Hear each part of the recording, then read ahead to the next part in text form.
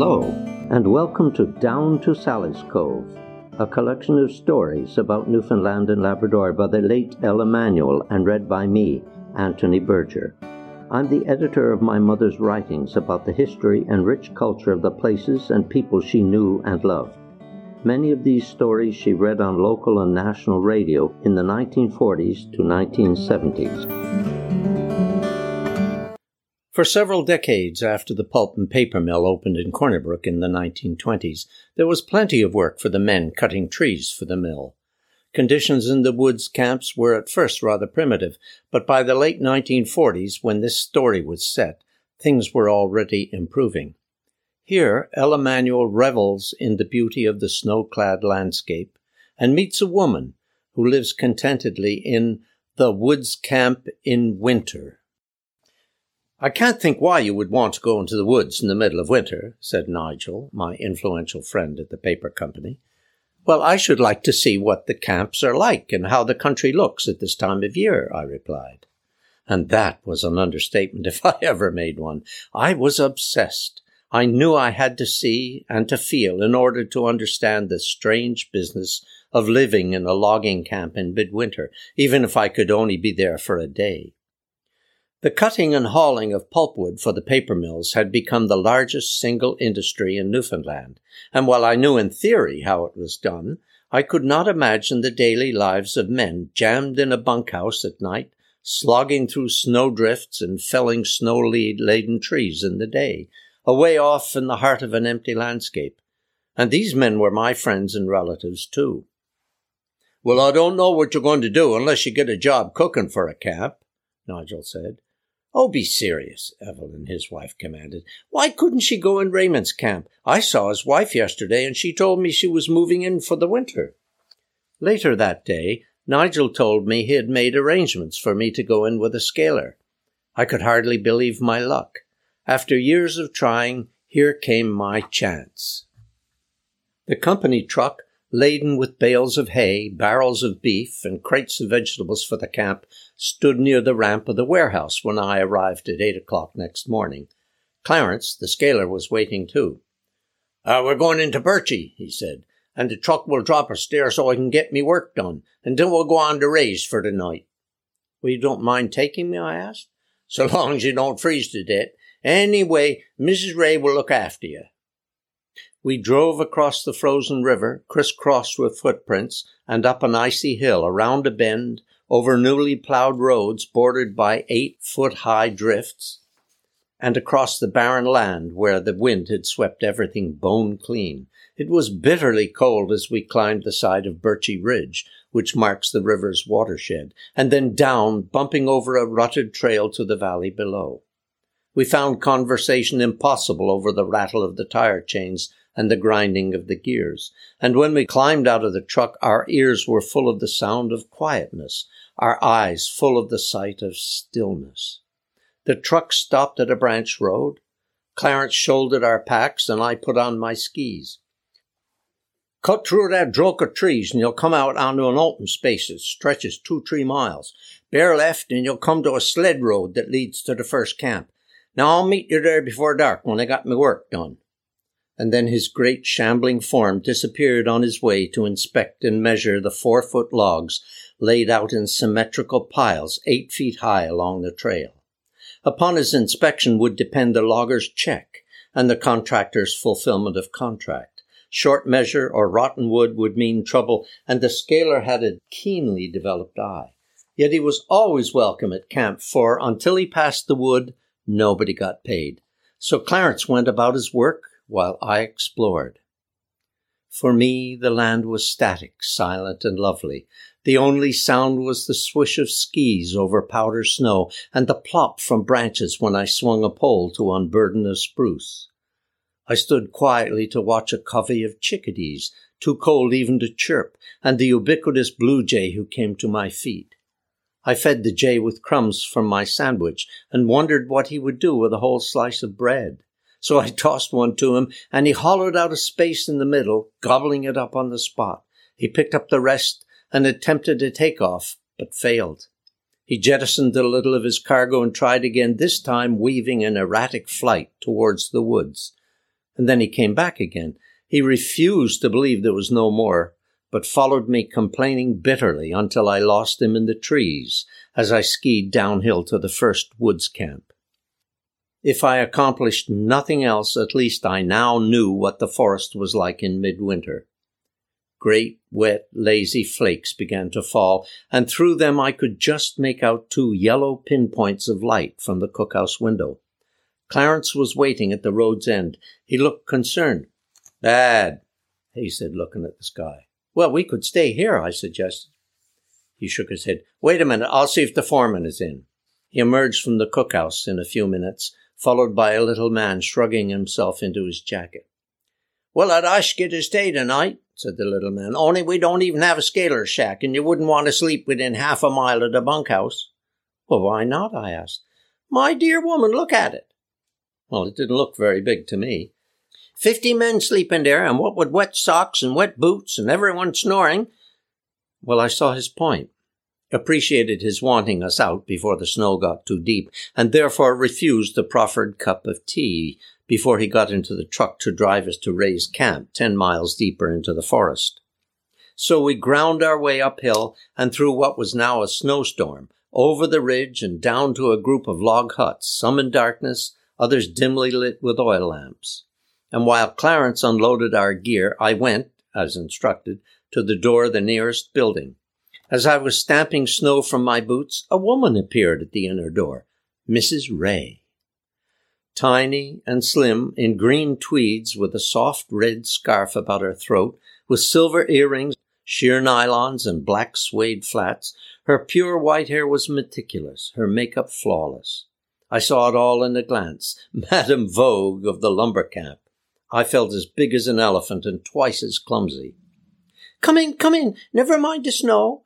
And she took my arm and led me into her room. "Now sit down there and get your boots off," putting me into a rocker near the stove, hanging my jacket behind the door. "My, I'm some glad I'm here. I just came in this morning. Been out to me granddaughter's wedding, and such a nice one, and I haven't got the rights yet, but you're welcome 1,000 times. And when he told me you were coming, I said to Raymond that we didn't have anything grand, but what we have, you're welcome to." I looked around the room while she poured tea into a flowered porcelain cup for me. The room was lined at one end with shelves on which were books, a radio, a basket spilling out colored wool and writing materials. Under the shelves at one end was a dark green sofa piled with cushions of subtle colors, and next to it a massive leather-covered reclining chair. A large table pushed under a window filled another side of the room, and it was covered with a red felt cloth decorated with a soft green, while around it were set wooden chairs. The room was lit by an oil lamp in brass hangings, and by the glow of a small stove open in front to simulate a fireplace. Directly off this room was a kitchen which, except for plumbing, had everything a housewife could want. Off the kitchen was a bedroom papered in a pattern of summer flowers with white painted furniture and bright green curtains.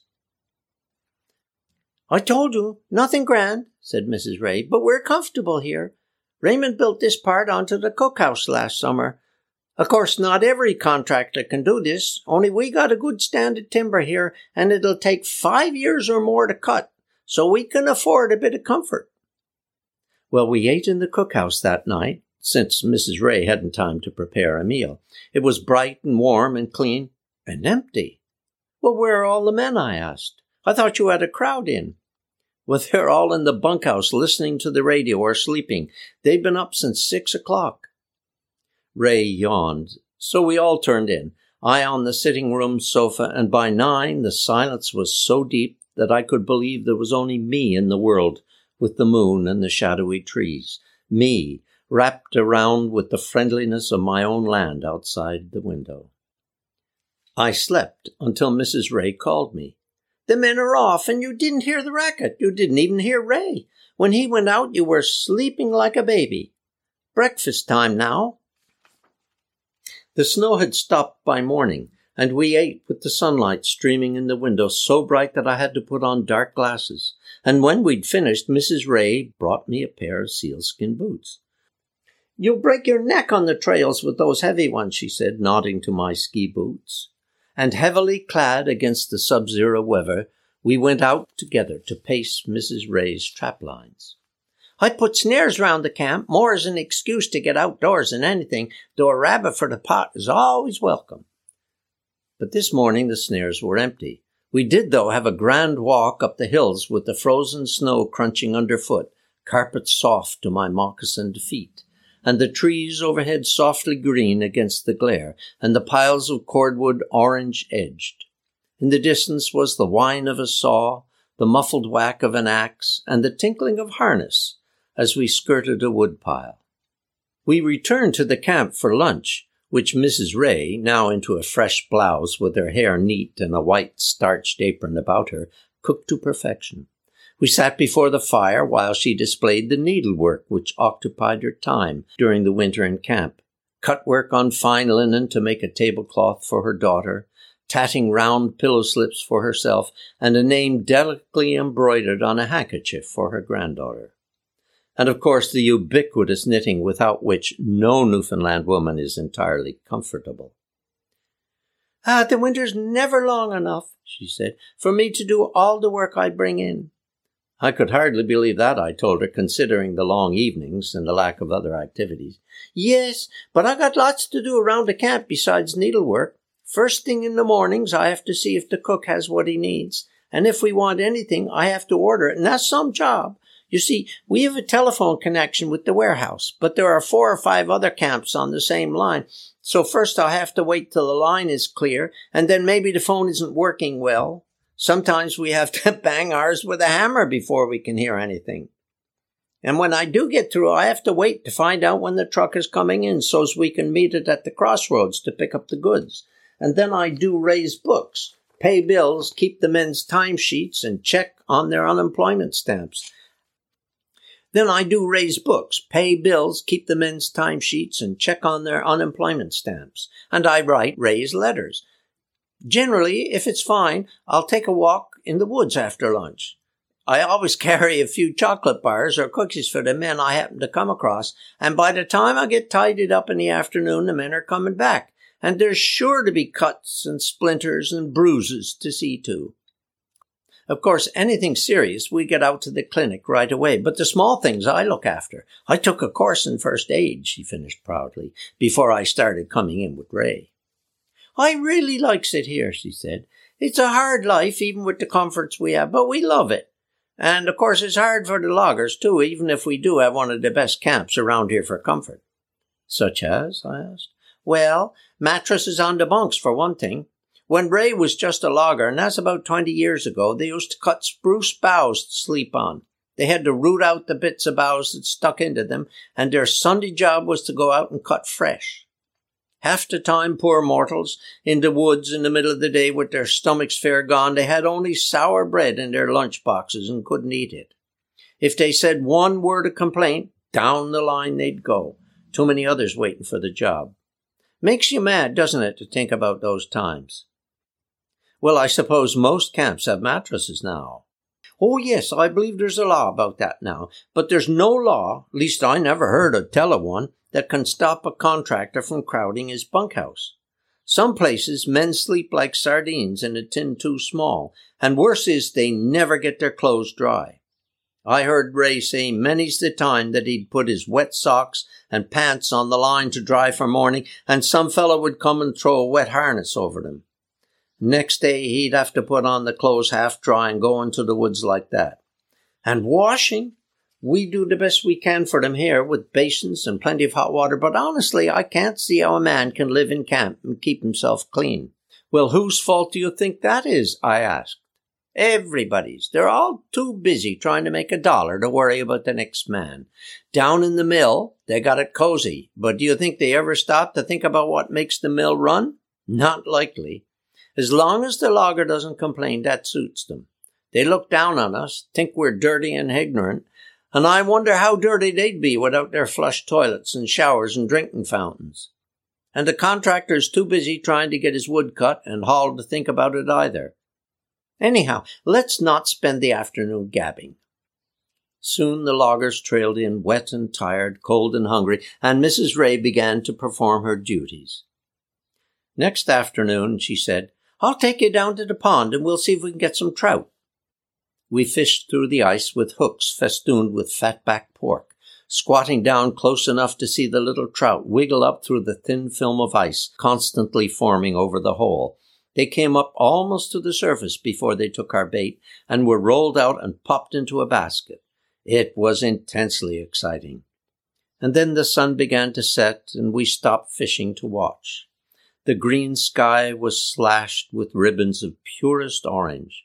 The sun painted heavy outlines of gold around white clouds. It threw blobs of angry red clear across the horizon to the eastern hills and slowly wore its frenzy to calmness. As we left the woods camp and headed home the next day, a lovely thought came to me in this beautiful winter landscape. If there is original sin, then there must be original joy, and this was it. That was me, Anthony Berger, reading a story by the late Ella Manuel from the podcast series Down to Sally's Cove. This was recorded in the studios of VOBB, the Voice of Bombay community radio in the heart of Grossmoor National Park in western Newfoundland. Recording engineer and sound editor was Gary Wilton. Background music from Coffee in the Cove, written and played by David Berger. Together with a biography of my mother, these and other stories are available in book form entitled No Place for a Woman, The Life and Newfoundland Stories of Ella Manuel, published in 2020 by Breakwater Books, St. John's, Newfoundland and Labrador. Thanks for listening. And tune in to the next episode in which Ella discovers the remarkable history and music of the Scots of the Codroy Valley.